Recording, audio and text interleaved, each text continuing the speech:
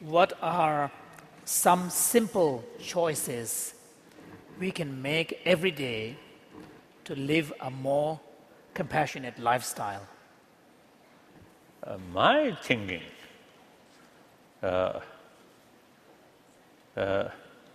some training naturally, first more easier way, then go like that. Some training, they try to face the hardest. So I think visualize your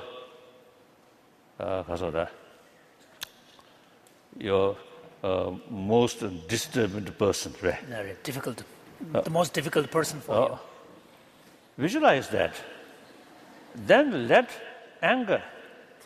Then investigate why I develop this anger.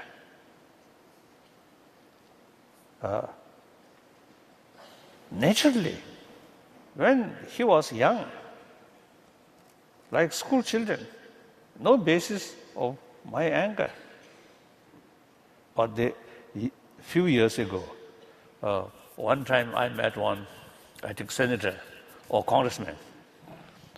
He told me his young boy, I think boy, asked him, the Saddam Hussein, when he was young, I think he also received maximum sort of affection from his mother.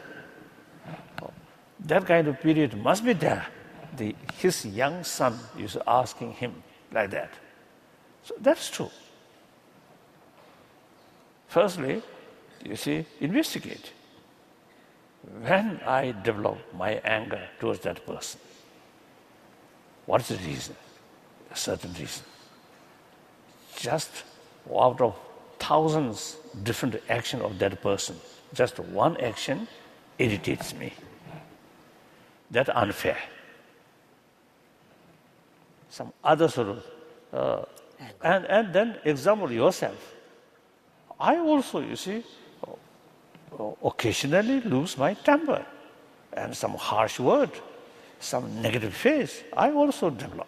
So that person also same way. Thinking these lines,